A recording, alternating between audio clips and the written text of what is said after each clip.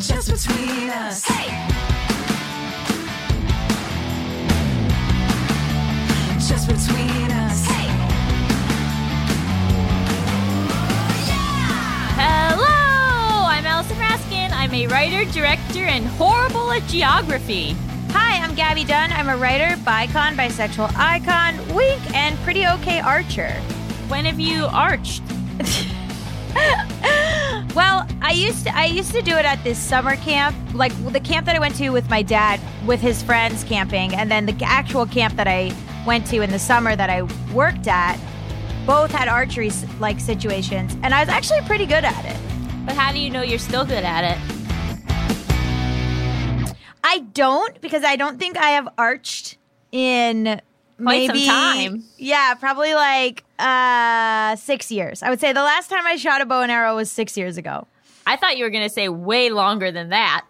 No, because I went to a work retreat for a blog I was working on in Austin, Texas, at a ranch thing, and my friend, coincidentally from college, worked there, and he was the archery guy, and so he took me out to do archery. What twists and turns your life has had.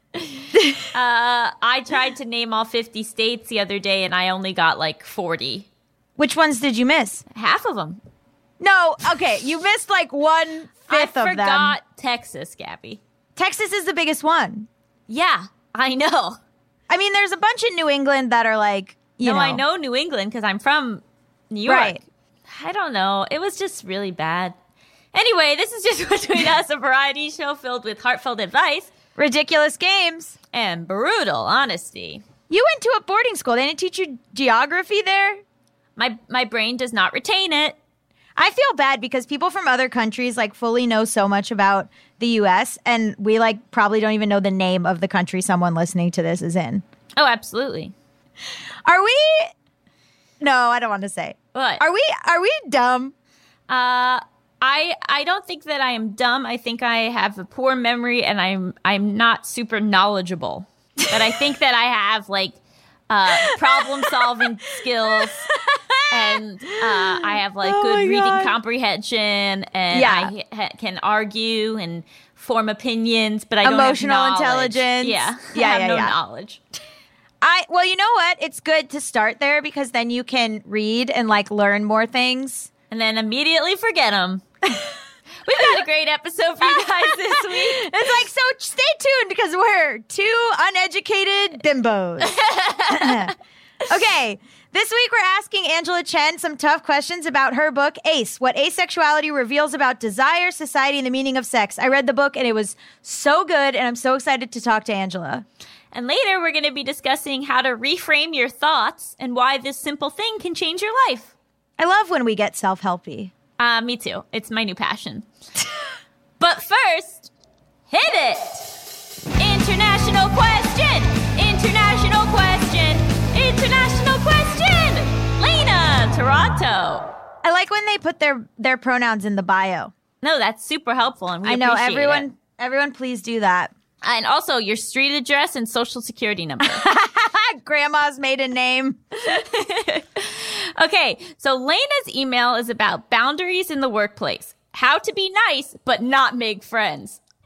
So the email reads, I keep having this problem at places I work where when I start working there, I'm nice and friendly to people, and then it leads people to think I want to hang out outside of work, which I most definitely do not. I love this person. I just don't know how to establish boundaries with these people without coming off as rude. Especially, I don't know how to say no when things like, oh, we're going for pizza sometime. Recently, I had a coworker who just won't shut up and talks to me all the time while I'm trying to work. It's very annoying, but I don't know how to say leave me alone politely. The other day, he asked for my Facebook, and I figured, sure, add me on Facebook. I'm never there. And he did so immediately after his shift and then sent me his phone number in a message. He's a nice guy, and I don't feel like there's any predatoriness to this, but I'm so uncomfortable. Maybe I'm just overreacting, or maybe not. You tell me. Maybe he's just an alien. This isn't the first time something like this has happened to me in a workplace, and I just don't know what to do. Anyway, love your show so much. Been a fan since the beginning of the YouTube channel. You two have helped me through navigating my body image issues and mental health, and I'm super thankful. You always make me laugh while making me think. Aww. Cute. It is nice to read the positives. Isn't it? I told you. I've changed lives. Oh my God. I'm not friendly. No, let me back up. Yes, you are. I am, but I am very uncomfortable with this kind of thing too. Like, I don't know how much of hanging out outside of work is work in a sense, because you kind of have to be on guard a little bit in a way you're not with your regular friends. You kind of have to be careful what you say. I remember when we worked at BuzzFeed, I always felt that like being asked to hang out was a trap because I thought people were trying to get gossip or trying to get information about how I feel about certain bosses or certain things.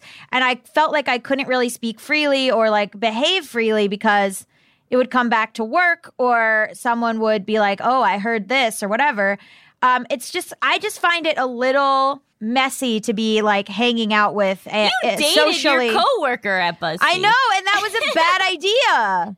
I mean, that was a bad idea because I just felt like it became so enmeshed. Everything became so enmeshed, and especially like it's kind of a trick to get you to like think of the company as your family or your friends and like not leave because it's like, well, why would I leave where my boyfriend is? Why would I leave where my best friend is?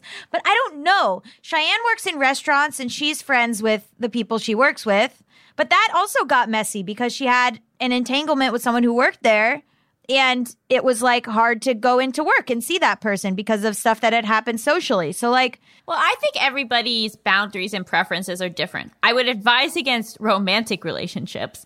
Yeah. Because I think that, like you said, can often cause issues. But yeah, I mean, this question like blew me away because I truly don't know. It is so uncomfortable for me to think about setting a clear boundary, being like, no, thank you. I don't hang out with people outside of work. But maybe that is the answer. Maybe that's the way for people not to take it personally. Yeah, but then it sucks because they'll be like, oh, Lena's not friendly. Like, we don't want her to work here because she's not friendly. But to me, what sucks is like, when I'm done with work, I go home. Mm-hmm. I don't want to extend the workday. I don't want to like have to go out and like endear myself to people at a bar so that I can get more projects or whatever. Like, there's such a fine line where like, if you're friendly with these people and you put in like 3 more hours at the end of Friday when you don't want to, you just want to go home. It's like that could get you more things at work, but it's so insidious. So that's another part of it, right? Like, I think there's oftentimes like work sanctioned social events. So like before COVID, like Jake's company had a lot of those where it would be like with his pod, there'd be like a night out or there'd be this social event and it was organized by the company. And I think when it's organized by the company, there is some expectation that you should at least go show your face. And that's like a good hard and fast rule. But then it's much more dubious when it's more just like social hangouts initiated by coworkers that has nothing to do with the bigger company. And I think that with that stuff, it's valid to have those boundaries. I mean, again, I don't know if like you need to explicitly state it or if it's more like, thank you so much, but like, you know, I work all day and like the nights are the only time I'm able to see my partner. So we kind of have an agreement that like the nights are for us. I'm sorry. And if you don't have a partner, saying like my family or my friends in town, you know, like. Yeah. Like I think also with this particular dude, I think you can say, hey, I my work is kind of suffering because we talk a lot. Is it possible for you to not talk to me during the day while I'm working? Because it's like I'm just very distracted. Yeah, I think if you frame it as your issue. Your problem, I'm realizing that I'm getting like so distracted at work and I have a real problem concentrating. So is it possible that we just like catch up on stuff during lunch? Yeah. Because like during the work hours, I really need to like, I'm realizing that I'm slipping and I really need to like focus. I just hate this. I hate this idea that work has become like you have to talk to people. I hate that it's like, I hate it. I hate that there's like a company culture and you got to like join the book club of your fucking company and you got to join the softball team and whatever like work is work. Like when did we start being like, no, work is a family. Like, leave me alone. Just let me like do my documents. Yeah, I mean, work is not your family. I think it is sometimes really wonderful to develop friendships at work. I think a lot of people do make meaningful relationships and friendships out of that. But again, it all comes down to like personal preference. I also don't want to like say stop being friendly and stop being nice, because you absolutely should be friendly and nice to your coworkers. But unless they have social skills problems and have a hard time interpreting social cues, if you say no that first 4 times, hopefully they'll get it, and that will be the end of it. But then they'll be like, you're a bitch. Then it comes down to people pleasing. Right. So are you okay knowing that the only thing that you have done is not want to hang out with someone socially outside of work, but every single day you still treat them with respect, you're still friendly, you're still nice, you're still helpful. If they look at that entire situation and they choose with that evidence to decide that you're a bitch, that's on them, that's not on you. Yeah, setting boundaries is very hard because people take them so personally and like so seriously. And so, this person's reaction could be poor, but I think you just have to be like, okay, like, sorry. I have found that a lot of times when I set up boundaries, people are like, you're a bitch. But they say that to your face?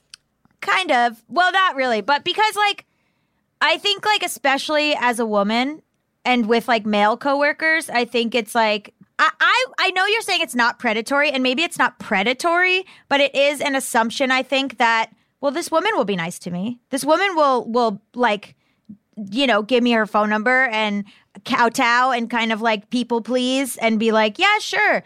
And like, I don't think he's expecting you to go, I don't really want to. Because I think you're talking about the person who gave the number over Facebook. Yeah, like I think men don't really understand that no is a complete sentence. But that's a difficult situation because all he did was share his phone number. He wasn't then asking for a hangout. He's talking to her all the time. He's like, I think totally. But I'm just saying that like it's. I think that there's a scenario where he sends that DM with his phone number, and you go, "Great, thanks," and then that's it. And then you like the thing you always have to do is you go to the normal, like you set up the boundary, you act normally.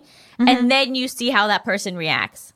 And if they then push past what is normal boundaries, then you have to address it. But hopefully with like 80% of people, if you set up that boundary, that will be the end of it.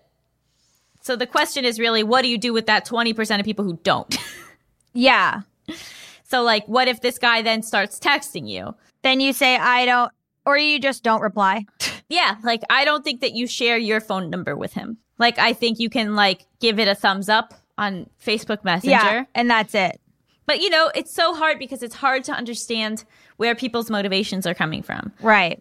So for some people, I don't know what kind of work she has, but she did mention, like, shifts. Sometimes these people do need each other's numbers because, like, I need my shift covered. Like, where you actually just, like, do need to communicate about work stuff. And so I guess my advice is to like not assume people's intentions and not assume people's motivations until they reveal themselves, and then you act appropriately. But if you have an uncomfortable feeling, then trust that. Totally. But she said she didn't. Well, she said she's uncomfortable. It's not predatory in the sense that he's trying to like come for her in a like a romantic or sexual way, but she felt uncomfortable because she's like, I don't want to deal with friends. Yeah. I don't want to be friends. Like, I don't want to deal with this. I'm not going to be like talking to you about my boyfriend or whatever. Like, I don't know. I know that you're saying that 80% of people would be fine, but like I have found in my life, like when I do set up boundaries, it has come across that people say that I'm cold. But so then what is the problem with that? Well, I wonder if I've missed out on, if they haven't hired me for things or missed out on like opportunities because I don't allow people to blow past my boundaries.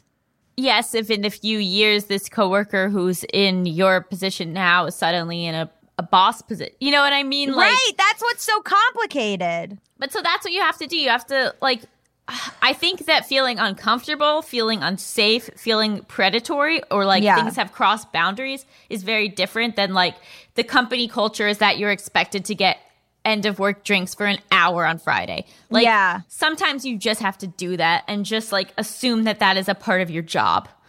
And like the difference is when people are crossing those boundaries and you are feeling unsafe, it is inappropriate. And then I think you have every right to put up those boundaries. The history of just like people getting passed over because they're not willing to be inappropriate with coworkers is just like, unfortunately, a reality of the workplace that has existed always. I hate it so much. Like, I feel for you, Lena, because I really don't understand. Like, leave me alone. Like, I don't understand why. I feel like maybe it's because a lot of people don't have anything outside of work. So they're like, this is where I meet new people. This is the hangout. I'm going to start the work happy hour. Yeah, like in the same way that you don't like it, some people do like it, and that's fine. Yeah. It's just like meeting in that middle ground and not having certain boundaries be, stepped over. Yeah, and if you're good at your job, I guess it won't really matter that much. But I do think you can, I think like the thumbs up is your friend. Like, Yeah. I think you can just like not share information that you don't need to share and don't feel pressured to. Like, don't feel like, if somebody is asking about your dating life, you can just be like, I don't want to talk about it. Like, people, I don't know. Like, I do that, but, it's hard because I think people also mistake that for not being nice. So, like, they'll be like, oh, Gabby's not nice because she said no, or she said, I don't want to talk about it. I think that there are plenty of people that are lovely and nice and interact with on a daily basis, and you don't know anything about their personal lives. Yeah. Like, I think that it's definitely a doable thing. If you're saying please, thank you, if you're being nice, if you're making sure you're responding to everybody's email right away, if you're helping each other out with projects, like, that's all you can do, man. Like, if they're going to be pissed that you're not telling them your deepest secrets, that's on them. That's not on you. Yeah, that's true. So I think that you can absolutely come off as warm and friendly without revealing your life or interacting outside of work, outside of like organized work events. Bring donuts. Yeah, like there's other, I don't think it's as black and white as we think it is. And you got to just kind of figure out what works for you. And that said, there will be people who cross those boundaries. There will be people who act inappropriately. And hopefully that's where HR comes in. If your company has an effective HR, but Yeah. The guy who goes to the new girl and talks to her all the time and shares his phone number, I don't trust that guy. no, I don't either. I don't think he's doing that to men. But I don't think that means you then need to like assume that you're a cold bitch because you don't want to engage with that. Totally. You are being very reasonable and Yeah. and that's it. That's all you can do. That's it. You have to look at it big picture, objectively, how your behavior is versus their behavior. And if you're in the right, you're in the right. And then things fall where they will, but you know that you've done nothing wrong. Yes, totally. Hopefully that helped. If you want to submit your international question or give us your phone number, send it to justbetweenuspod@gmail.com. That's justbetweenuspod@gmail.com. Up next, we've got an exciting interview with our highly esteemed guest, Angela Chen. Stick around. Just between us. Hey.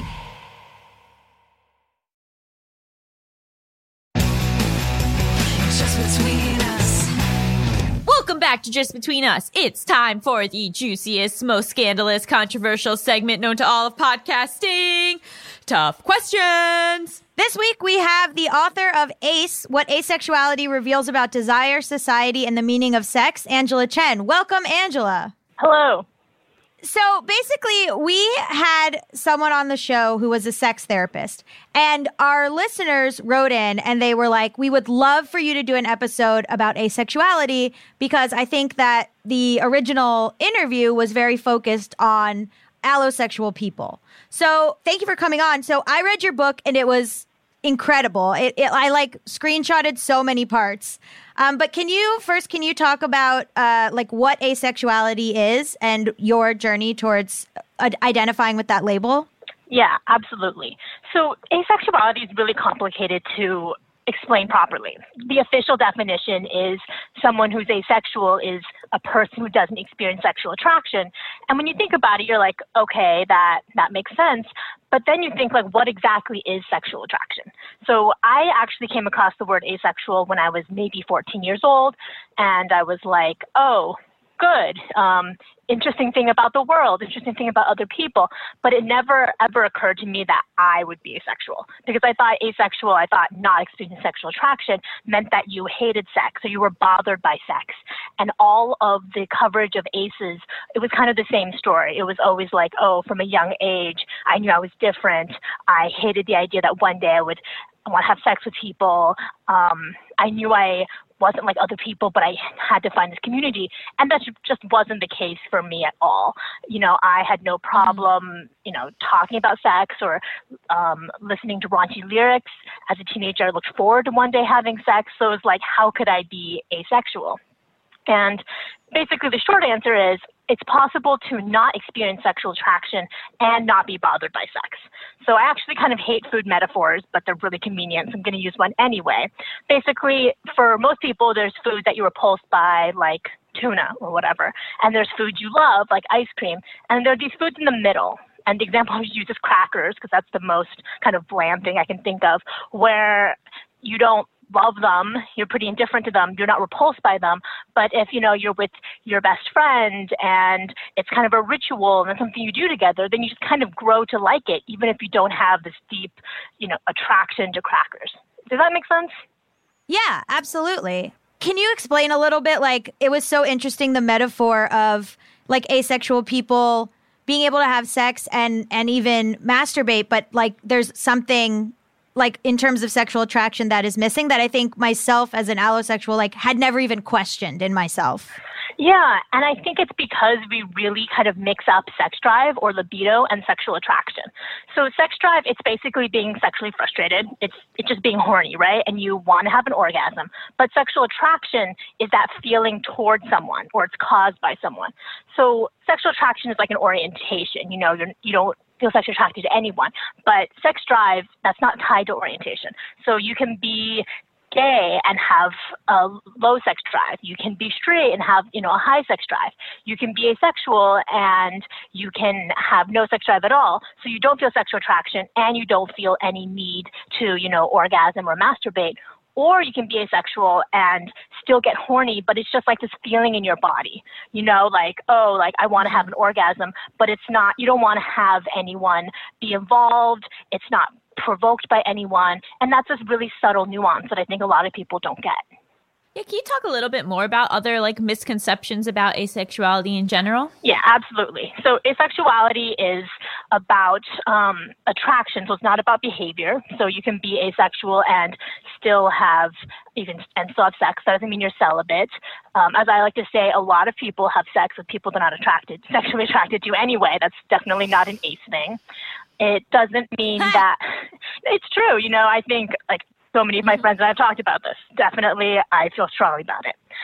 Also, asexuality is not about not wanting relationships. That's actually separate. So there's something called aromanticism, which is when you're not romantically attracted to other people. But plenty of ace people, you can be asexual and still attracted to the same gender or the opposite gender, or attracted to all genders. That's another one. I think when you say attracted, do you mean romantically attracted? Yeah, I mean romantically attracted. Sexually attracted? Romantically attracted. So you cannot be sexually attracted to anyone, but you can still be romantically attracted to people of the same or opposite gender. One thing that people always talk about, just getting to the more like nuances of asexuality, people are always like, oh, like, are you sure it's not just the patriarchy? You know, are you really asexual, or do you have, you know, emotional repression or trauma? And that's when it gets really tricky, because I think part of being asexual is you're always, you know, other people are always asking you that. And I think most aces I know are always asking ourselves that. It's like, are we actually ace, or am I just shy, or am I just awkward, you know, like, am I just tricking myself?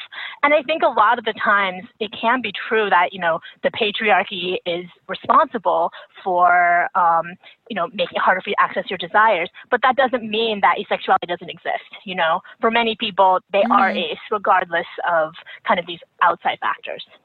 I always feel that way, too, as like a queer person, where I think sometimes scientists or people try to nail down like, well, why? Why are you gay? Is there a gay gene? Is there? And it's like, you know what? It doesn't matter. Like, I am. So, like, we don't need to get to the bottom of it because it seems like the idea of getting to the bottom of it is like, oh, we can cure you. And it's like, I don't need to be cured. I don't want to be cured. Why are you so invested in whether or not someone has sex? You're weird. Leave it alone. Yeah, absolutely. And there's this really fine line to walk because I think it's always good to, explore and see what you like and, be open. It's not a bad thing if you think you're ace and then you realize you're not ace, that's totally fine too. It should all be fluid, but you shouldn't have to spend all your life like trying to prove to yourself that you're actually not ace. That's, why should people be so invested in who you're attracted to or not? What was your journey to realizing that was what you are? Well, like I said, I came across the definition when I was 14. I was like, great, how funny. And I just didn't think about it again for almost 10 years. I always, even in high school, I had really strong crushes and I liked thinking about relationships and I liked talking about sex. So there was just no sign, I think, that my friends and I were using language differently. Like when they would say, oh, he's so hot, I'd be like, yes, he has attractive facial structures. Like that's kind of the level at which I was thinking. But I think what they were describing was like, oh, when I look at him, I want to be naked with him. And that's just not the way that I was using the word in my mind.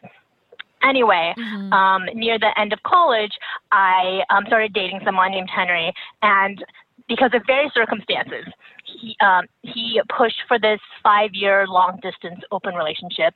And I just went batshit. I mean, I can joke about it now, but at the time I was just so freaked out about it and so threatened, and it really ruined the relationship. And it made me behave in ways that were cruel. And for a long time, I really feel like I could not forgive myself for behaving that way. And I was just obsessed with, why did I do that? Why was I so insecure? And I mean, I want to be clear, part of the reason is just that I was insecure and young, right? That has nothing to do with asexuality. But actually, a few years later, I remember talking to a friend about how I was so afraid of sexuality and everyone was sexually attracted to everyone else. And then everyone was going to be miserable in their relationships because they were going to be sexually attracted to everyone else. And he was like, okay, but it's just attraction. It's just this physical thing. You feel it, but it's not some overwhelming, horrible thing that ruined your life. You just learn to deal with it. And it was really like a light bulb had come on in my head because I had no idea what he was talking about. To me, I'd never experienced sexual or physical attraction in that way. Like there were people that I found attractive on this aesthetic level, but there was not that sexual component. And so when other people talked about sexual attraction, I thought about my experience, which was really just romantic, obsessive love. And that is the kind of thing that's very threatening if everyone is feeling it all the time toward everyone else, And so I realized that, of course, again, immaturity played a huge role in this relationship, but another big part of it was because I had no personal experience of sexuality, and I didn't even know that my experience of sexuality was different. And once I learned that, so much started clicking into place, and I started exploring all of these ways of thinking about sexuality and desire. That's so interesting because, how can you know that what you're experiencing is different from other people? Yeah, it's like a philosophy question. You're not them. Yeah, exactly. Yeah. And even within the asexuality descriptor, there's a lot of different preferences, right? Can you kind of talk about that a bit?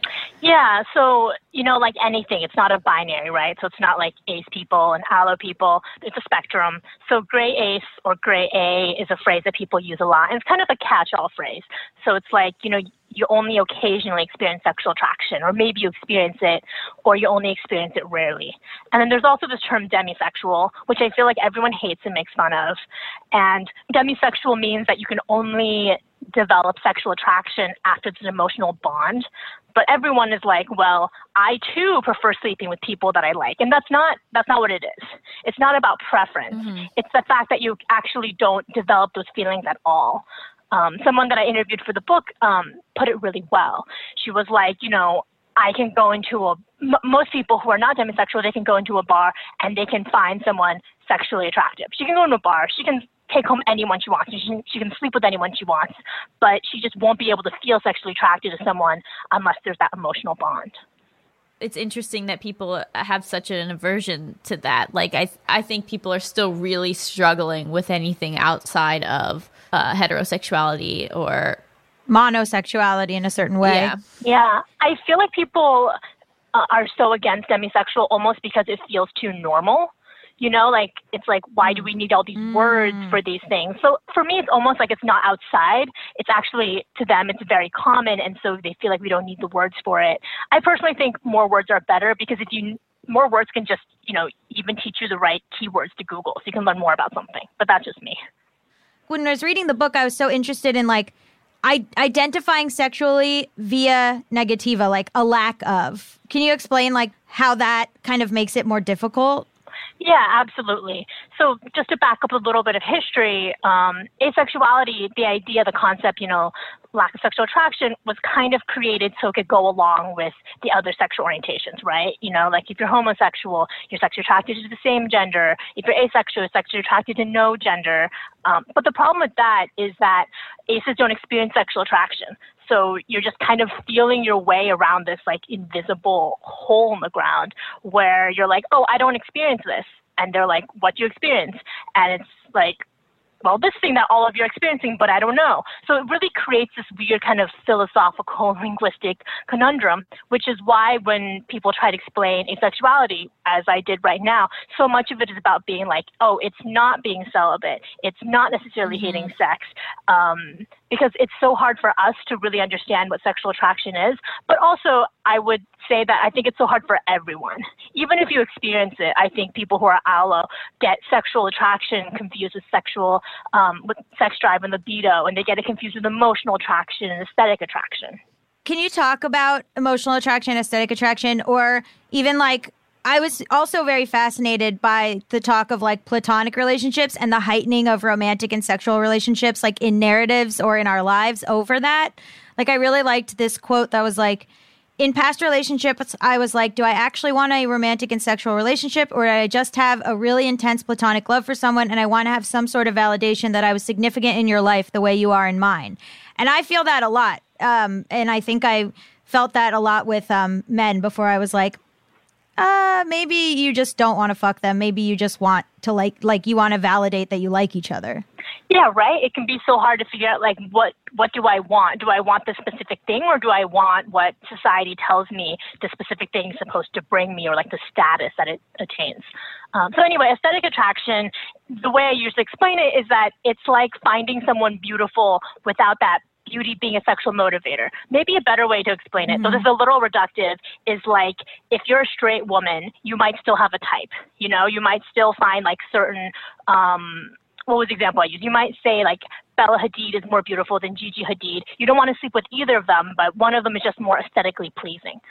Or sometimes I'm when I see people, it's not like everyone looks the same to me, but beautiful people, to me, it's like looking at a beautiful painting. There's no sexual desire involved in looking at a beautiful painting, And then romantic attraction, it kind of makes sense when you talk about it intuitively, oh, I have a crush on someone and I want to date them. And that's where romantic orientation comes in, right? It's, you basically swap out the sexual part of, you have heteroromantic, biromantic, panromantic, and so on.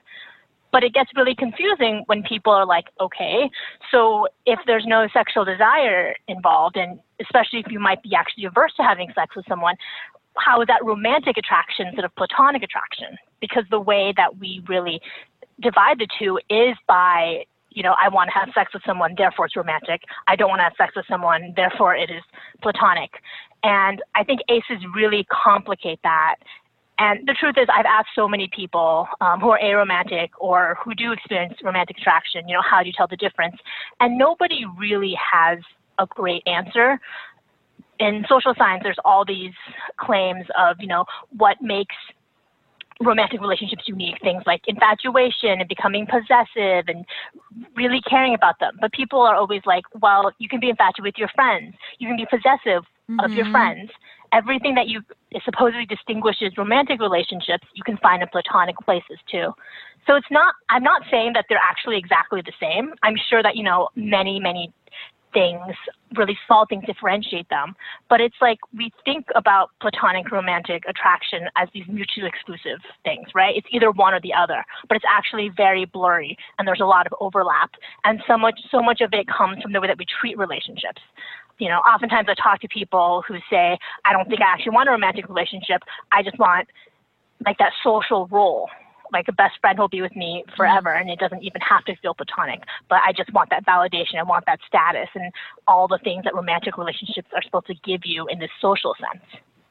Like, to me, the idea of romantic attraction devoid of sexual attraction makes sense, because I feel like I've experienced that, with one person in particular, where like the friendship was just at a different level. There was like a level of possessiveness. There was like a level of like closeness, and like that sense of like, this feels different than how it feels with everybody else, but it lacked the sexual component.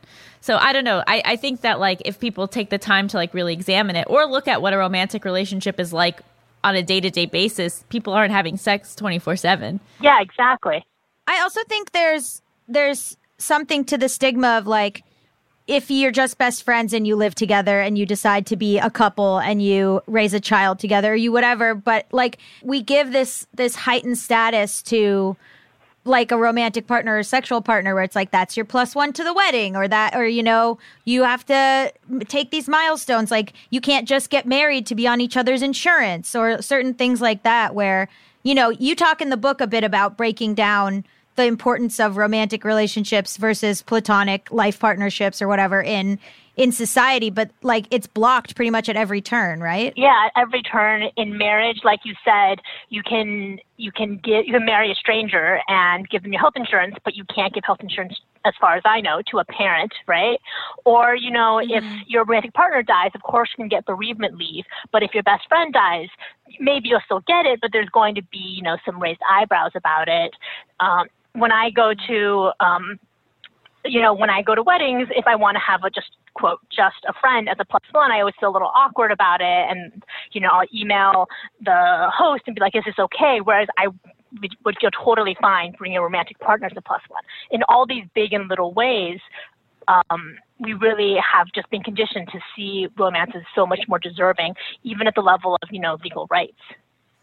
And do you think that aces are able to be in romantic relationships with people who do have sexual desire? Or what does it look like if you do want a life partner? Yeah, absolutely. I think it is harder in many ways. I think that many aces do end up trying to date allos. There's ace dating websites, and, if that works out, that's great. But of course, as anyone knows, sexual orientation is not the most important thing in compatibility, right? So many other things are important. But, for the last chapter, I interviewed a lot of people who are in ace-allo relationships, and it is tough, and it requires so much thinking about the role of sex in relationships and people's needs and wants and who deserves what. So often it's easy to talk about sex. It's easy to be like, okay, we're not having enough sex. It's much harder to be like, we're not having enough sex, and therefore, I feel insecure. Therefore, I feel like I'm unattractive. Sex is bound up in all of these personal issues about your own value and all these issues. Maybe sex is one of your love languages or something. So it really requires so much more talking and patience. Some people are in open relationships. Some people are not in open relationships, and they are just constantly in dialogue. And some people, honestly, they just say, sex is a problem for us. We fight about it a lot. It's a source of strain in our relationship, but it's the same to them as many other sources of strain. That's something I think about a lot. Every relationship, like you're talking about, who's going to take care of your elderly parents? How are you going to deal with money? How are you going to deal with kids? But that feels like something that is expected almost. I feel like people kind of, accept that these are parts of the strain, whereas there seems to be something embarrassing about, sex being a source of tension. It seems like we almost think that we have to have wonderful sex all the time, or this relationship is bad, or this relationship is going to be bad. And so there needs to be a lot of unpacking of that in relationships between people who are ace and allo. Yeah, it's seen as sad. It's like, oh, they're not having sex anymore. Like, it's this very like thing. I mean, also, even if you don't want to have a relationship, like I was blown away by the thing of about the opinion for same-sex marriage, saying like we don't want to condemn gay people to live in loneliness, and people were like, oh my God, we love it. Love is love. But like, can you talk about asexual people who just don't want partners? Yeah, and I think it can be rough because as one person told me, it felt like one step further from normal. And I think there's that bias sometimes even in the ace community where it's like, oh, aces who want partners, they have their struggle in finding them, but at least, they're moral people. They need love too. They can experience love too and be part of belonging. Whereas there's this idea that if you're aromantic, there's something wrong with you, like you're defective, you can't understand humans, you're cold. And when you really think about that, it's very messed up, because just because you don't experience romantic attraction doesn't mean you don't love your parents or your friends. So it just is implying that if there's this one kind of feeling that you don't feel, even if you are a kind and generous person, you're cold and bad. And I think these are so many stereotypes, like stereotypes of being sociopathic, of being an alien, of not quite being normal. And that's something that people who are aromantic really struggle with. And just like jumping back to like this idea of like there's going to be struggles in your relationship no matter what. I think, even in relationships where both people are allo, they can often have different sex drives, and that can cause lots of tension. It's not like everyone in the relationship is completely matched up on that. So it's often a common issue. And I think it is right to like look at like, well, what is the bigger picture? What is your bigger compatibilities?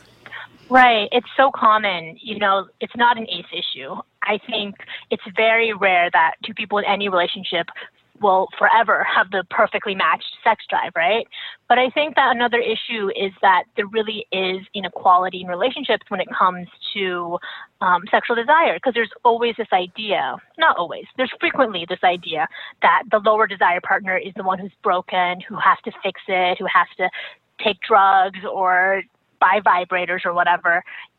It's like their rights, their desire to not have sex doesn't matter as much as the desire of the person who does want to have sex.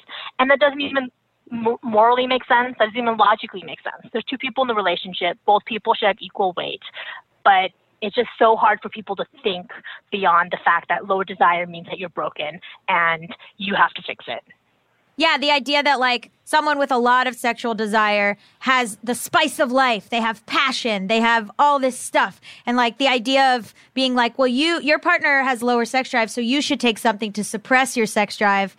Then that's seen as like, well, no. I liked this thing from Emily Nagoski about enthusiastic, willing, unwilling, and coerced consent, because I like the idea of how asexuality can teach all of us about consent and like the difference between like the black and white of no means no and yes means yes.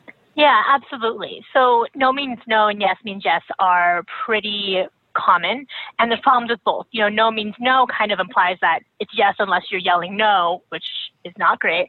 And yes means yes, that gets into this concept of enthusiastic consent, which of course is very well-meaning. It's like, have sex when it's, I want it for me. But the problem with aces is that many times aces just don't want it for me. No matter what, we're not going to be horny and, doing it for us. So instead of having this consent, no consent binary, Emily really has these levels to it. And the top two levels I think are interesting are enthusiastic consent. And that's the, I'm horny, let's do it, this is what I want. And the second one is willing consent, which is like, I'm not, I don't love this for me, but I love you. It's not going to harm me. I think I'm going to get something out of it, even if it's not, an orgasm. It's different, but it's still consent. And I think thinking about shades of consent is so important, because if you make enthusiastic consent the gold standard, the only standard, that's basically implying that aces can't consent, which is not true and is messed up. So thinking about, all the different factors that go into consent and how sexual attraction for yourself doesn't have to be the only one or the most important one, I think really adds something to the conversation. Yeah, that you want to be close to your partner. You talk about being like the thrill of being sexually desired by someone else, that like that is what causes you to consent, and not just the like, I need a fuck right now or whatever. Yeah, or you're bored or you're sad. There's so many reasons that don't have to do with, sexual desire. Or you love your partner and you want to make them happy, and I think that's fine too. There's a difference between I'm not horny, but I love you and let's have sex, versus I'm not horny, but you're just pestering me, so I'm going to give in. There's this big spectrum. So if someone was like younger or even just like wherever they are on their journey and they're starting to suspect that they are asexual, like what advice would you give them?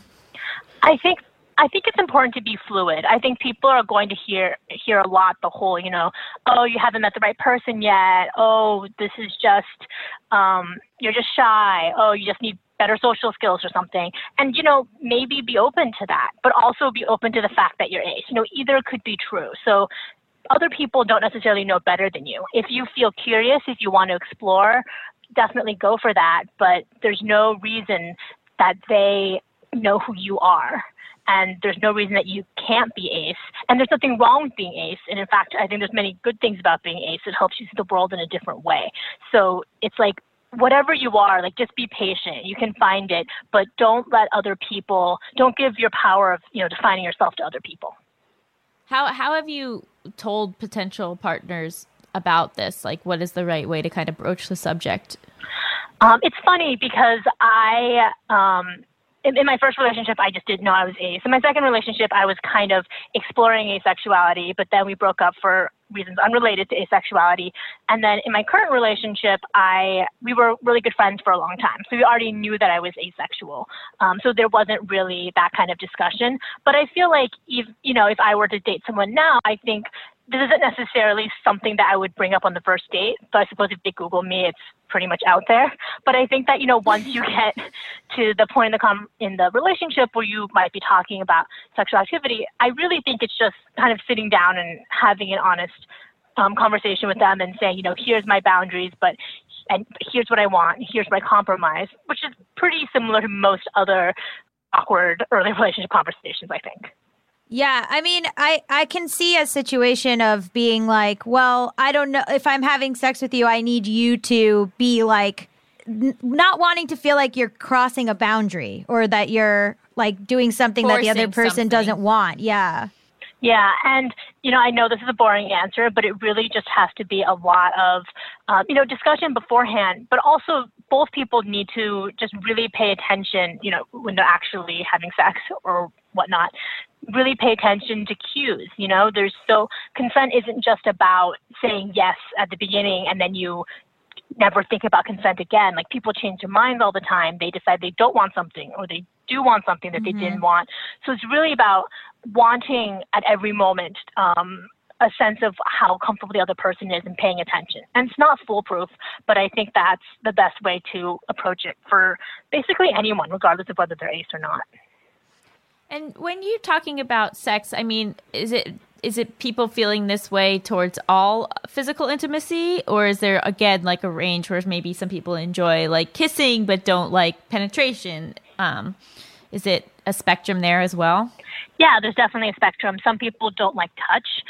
Some people are okay with everything before penetration. So there's a really wide range of experiences.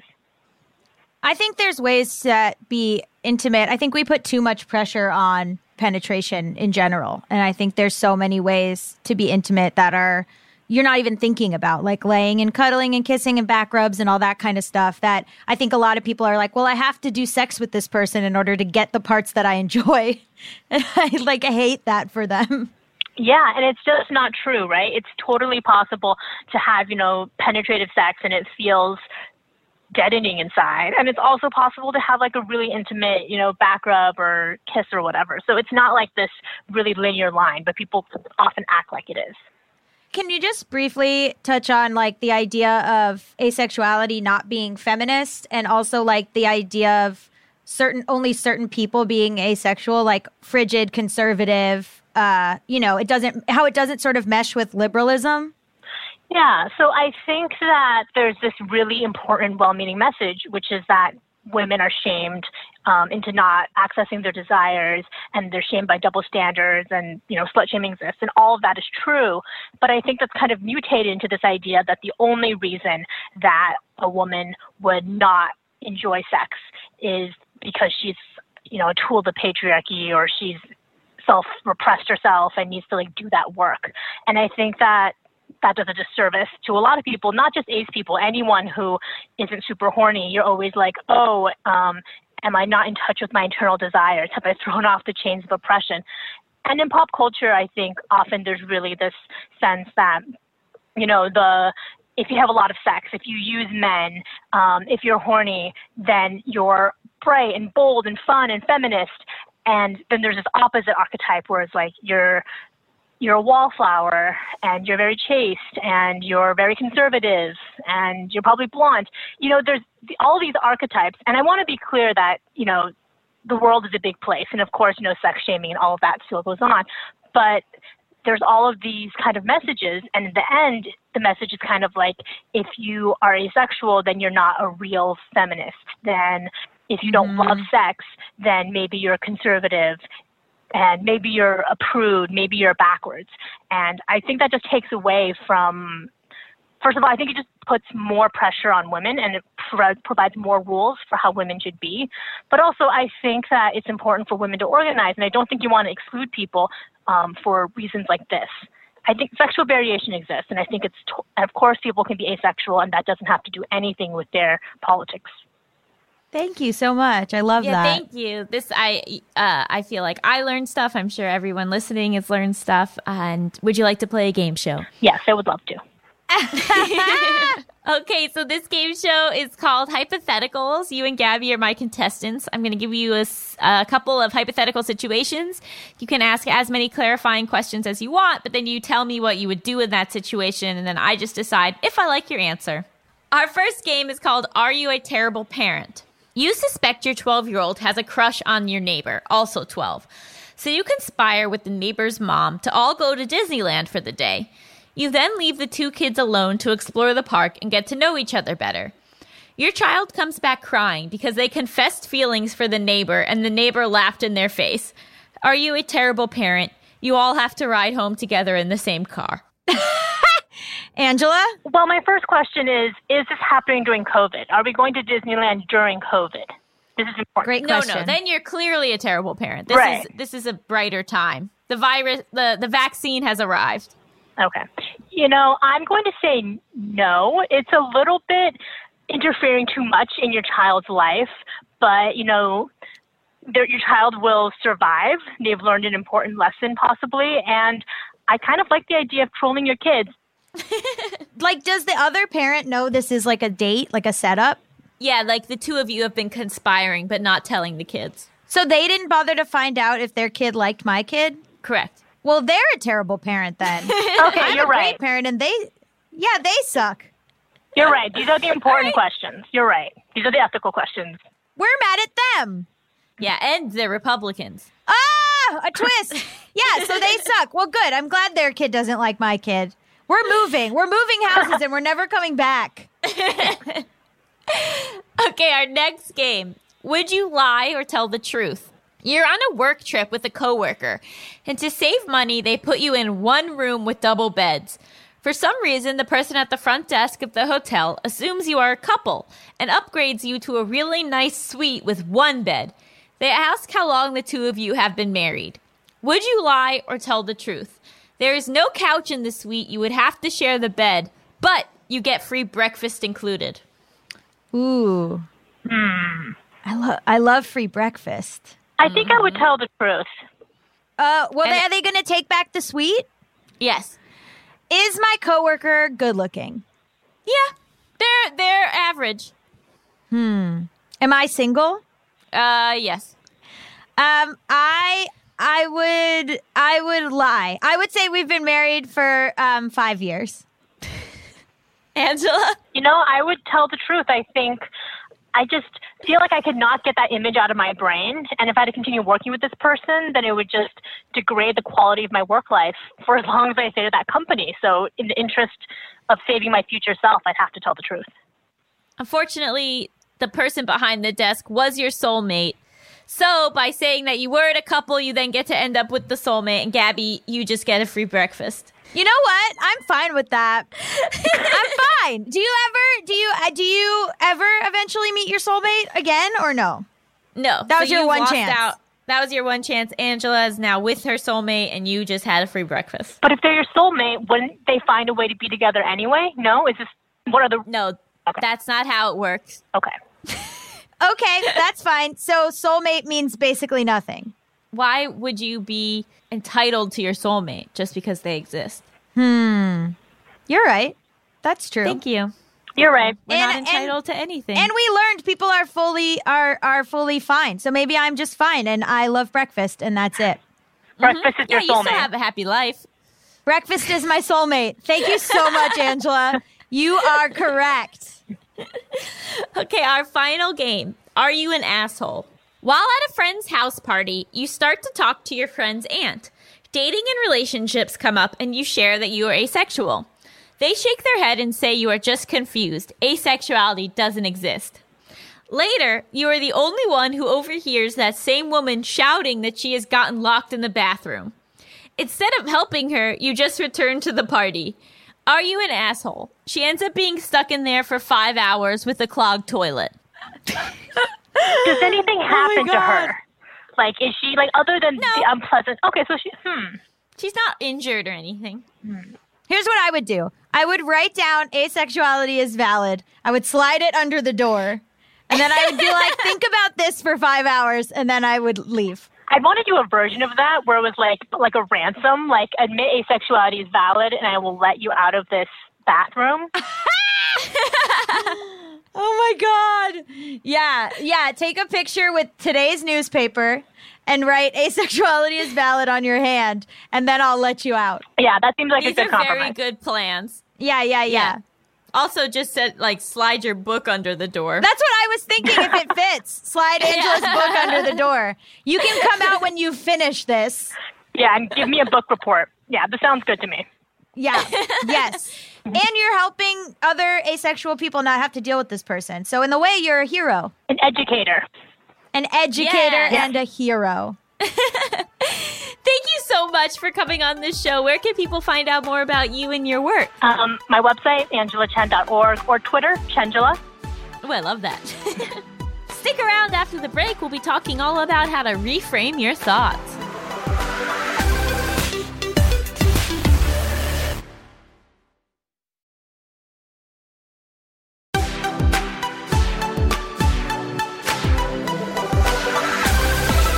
Welcome back to Just Between Us. It's time for topics. XXXXXXXXXXX. Beautiful. X.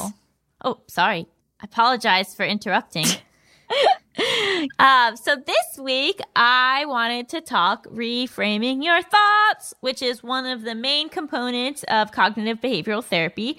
So obviously, I'm on a real kick with this. I think not everybody is able to access therapy and not everybody is able to maintain it, and this is kind of a fun thing that you can work on by yourself. So I thought we could talk about it. One thing we do provide here at Just Between Us is free therapy from someone who's literally in therapy school. So you can get your tidbits right here for free, baby. We are providing a service. Allison is an expert. I'm just arrogant. Let's do this. We really can't say that or they'll come after me because I'm not a licensed professional. Will they really? Oh, well, okay. So she's saying she's not licensed. So this is free.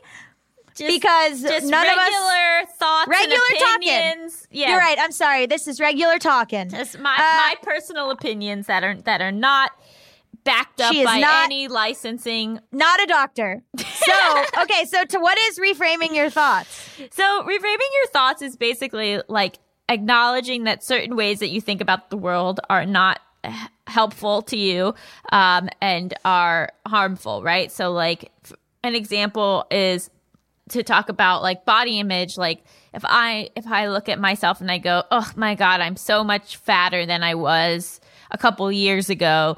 What's wrong with me? Why have I gained this weight? Mm-hmm. And then reframing the thought is, I'm older now. People's metabolisms change over time. And it's actually really normal that I'm not the same weight that I was in my 20s. And like even reframing your thoughts as like, why do we equate weight with like positivity? Why do we congratulate people for losing weight? Why do we assume these certain beauty standards? And like going deeper than just like the one thought that you initially have. Yeah, and or like, okay, so let's say you make a mistake, like, you mess up, right? And you're like, your immediate thought is, oh my God, I'm an awful idiot piece of shit. How dare I mess up? And then the reframing is, people mess up all the time. I'm sure the person that I messed up in front of messes up as well? And will there be any true repercussions from this mess up? No. Yeah, totally. I mean, I know everybody sort of has these thoughts, but like, are you talking about specifically people with anxiety, depression, OCD, like that kind of stuff that like your brain sort of beats you up for you? Yeah, I mean, I think that probably people struggling with that stuff, there's going to be more thoughts that they need to reframe, but I think that everybody has thoughts that they can reframe. You know, like just this idea of like, I need to have a house and this much money in my bank account by 30, right? Or else I'm bad. I'm bad. Right. And thinking about, okay, why do I need that? Is there any proof or evidence that that is what determines if someone is a good or bad person? No. Yeah, or just like you can want it, but if it doesn't happen, it's not like, well, if it doesn't happen, it says something about me and the type of person I am and my morality and my worth and like I'm garbage. What is some stuff that you've been working on reframing? I've really worked hard on like, I don't need everyone to like me. One thing I did that I started doing was if someone didn't like my comic book or if someone didn't like this podcast, I would say, well, you know, I don't like every podcast I listen to. I don't like every book I read, but I never am like, oh, the author should die. Like, I'm like, you know, I'm like, I try listening to tons of podcasts. Some stick, some don't. I try reading tons of books. Some I love, some I just finish or some I put away. Like it's not a moratorium on the person who made it or the person who, like, it's just not my taste. And if it's popular, it's someone else's taste. Or if someone else likes it, yeah, that's their taste. Tons of things had to happen leading up to this moment where they said, I like this book. So, and different things happened to me to make me go, I don't like this book. And that's fine. So like, I've taken that into my own work where I'm like, if someone doesn't like what I'm doing, that's their prerogative. Like, I don't need to win that specific person over and convince them that like my movie is a good movie. Like, whatever. Like, I don't like everything that I consume, so I can't assume that everybody is going to like the stuff I make. And if it reaches the people that love it, that's all I can control. Yeah. And also, and just like, I think a lot of times around like relationships, there's a lot of like reframing that needs to be done. You know, like this expectation of like, if I'm not obsessed with them 100% of the time, then it's not real love. Yeah. And like it has to feel the exact same that it felt the first 2 weeks that we were dating. But instead being like, relationships change. Of course, the feelings that we have for each other are going to ebb and flow. It is normal for there to be a progression in the relationship and for it not to be exactly the same. Right. And that does not reflect whether or not this relationship is good or valid.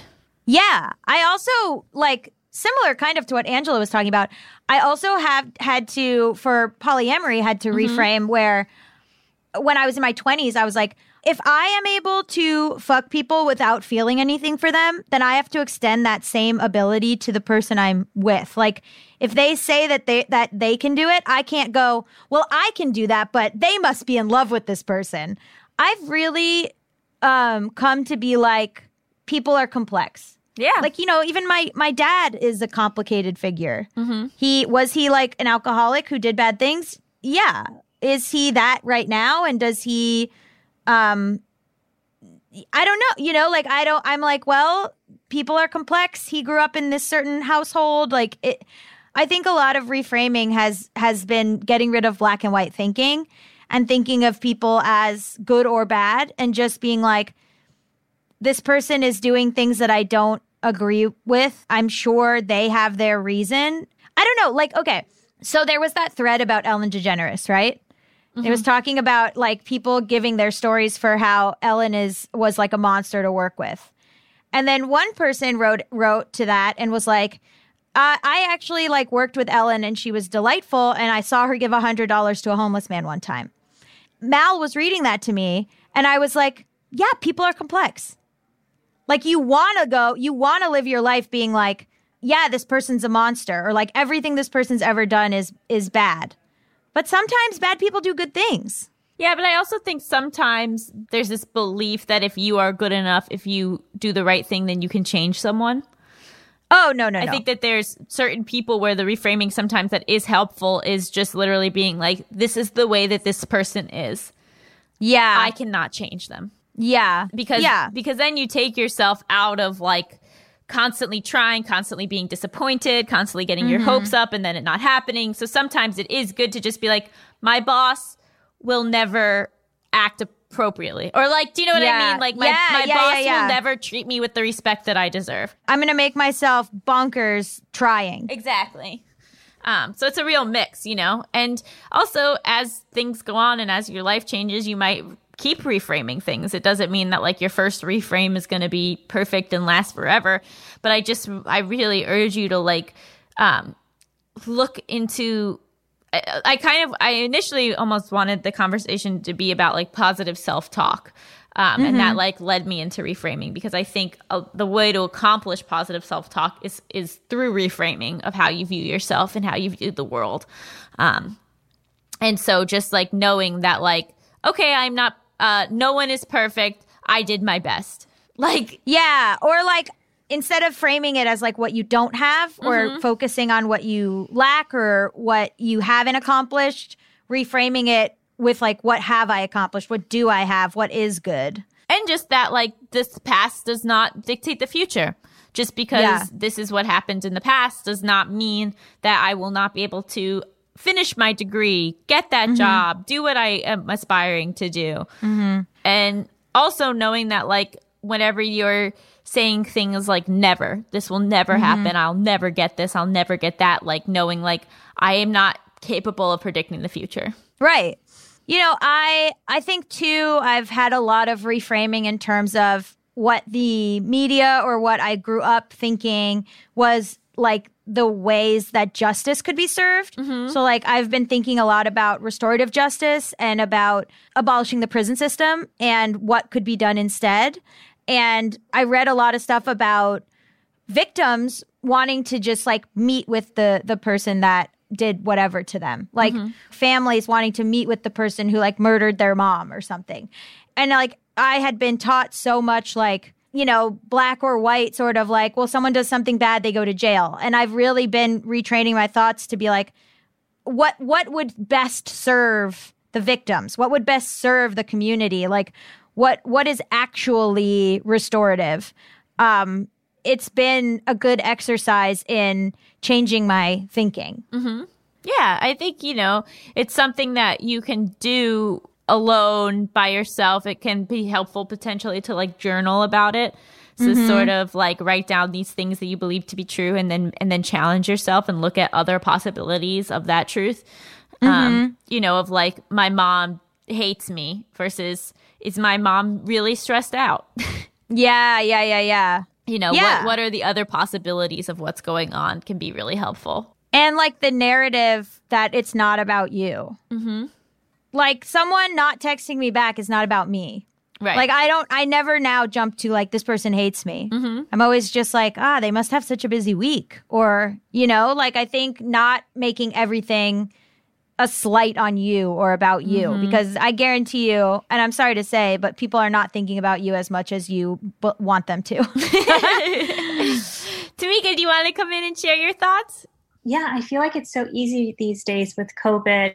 Everything that's going on in the world is just so easy to feel very powerless. And I really feel like reframing your thoughts can just change the way you look at things when you're like feeling maybe trapped in your space. You can look at it as best you possibly can under the circumstances, because negative thinking really will only make your situation feel worse. I hate to be like, think positively or whatever, especially as someone whose father believes that he thought positively and cured his own cancer. But I do think it has helped me personally not dwell on the past and not dwell on failures. And it has helped me personally to at least be like, at least I have some, like, okay, so I have my dog or I have something, like just not like deluding yourself, but just being like, what can I actually see as evidence around me that is positive? Even if it's like Bob the drag queen, who's like a really amazing drag performer, talks about how if he feels like shit, he'll try to find one thing. So he'll be like, I have a really nice tooth. Wow, that's an awesome tooth. I love this tooth of mine. And then he builds from there, like, back his confidence. Right. And I was like, I love that. And it's not a denial of the fact that, you know, there is horrible situations and things are unjust and there is a lot of bad things going on in the world. It's mostly you're doing it for yourself. You're doing it so that, like, your experience of this world can be as good as possible despite the external circumstances. And it doesn't mean that you accept the external circumstances or you stop fighting for justice or better situations or, you know, better care for your parent or sibling or, you know, whatever it is that you need. But it lets you live in your brain a little bit better. Right. Because totally. you're yourself always. And so you want that relationship with yourself to be as healthy and positive as possible. I don't think it helps to be. I have a friend who just reached out to be friends again. And I was like, she's so negative. Like, it was really harsh in my mellow. Yeah. What do we rate the episode? I rate it 5 out of 5 Facebook messages from your coworker.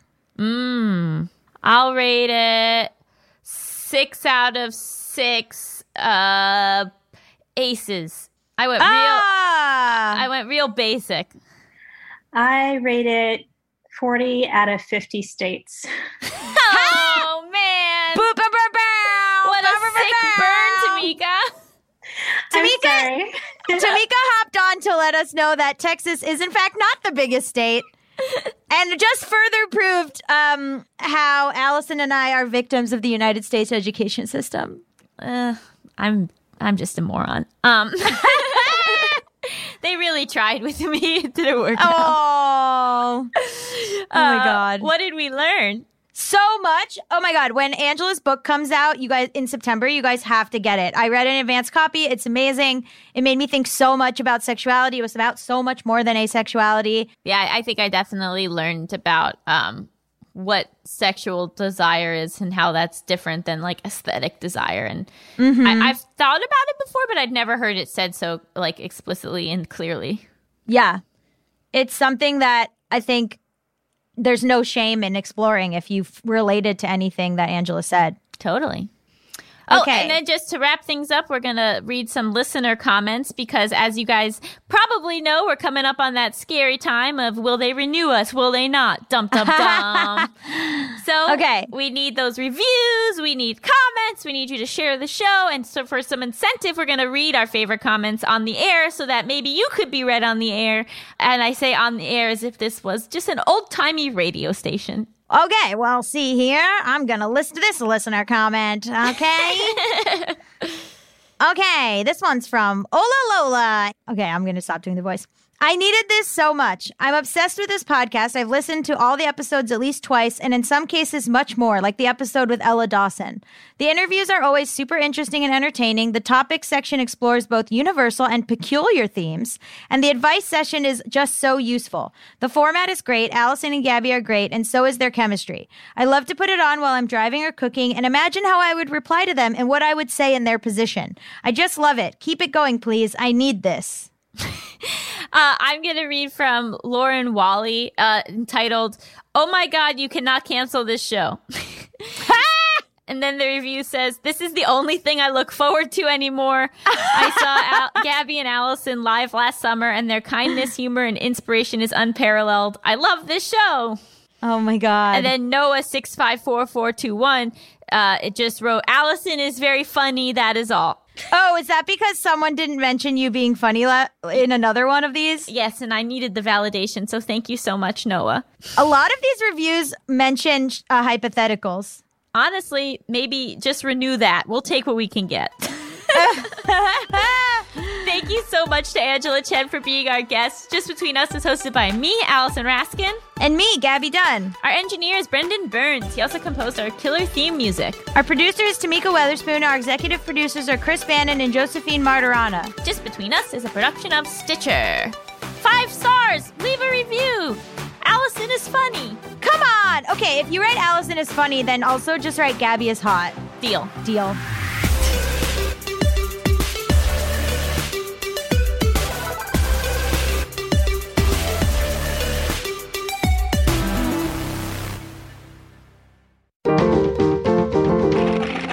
Stitcher.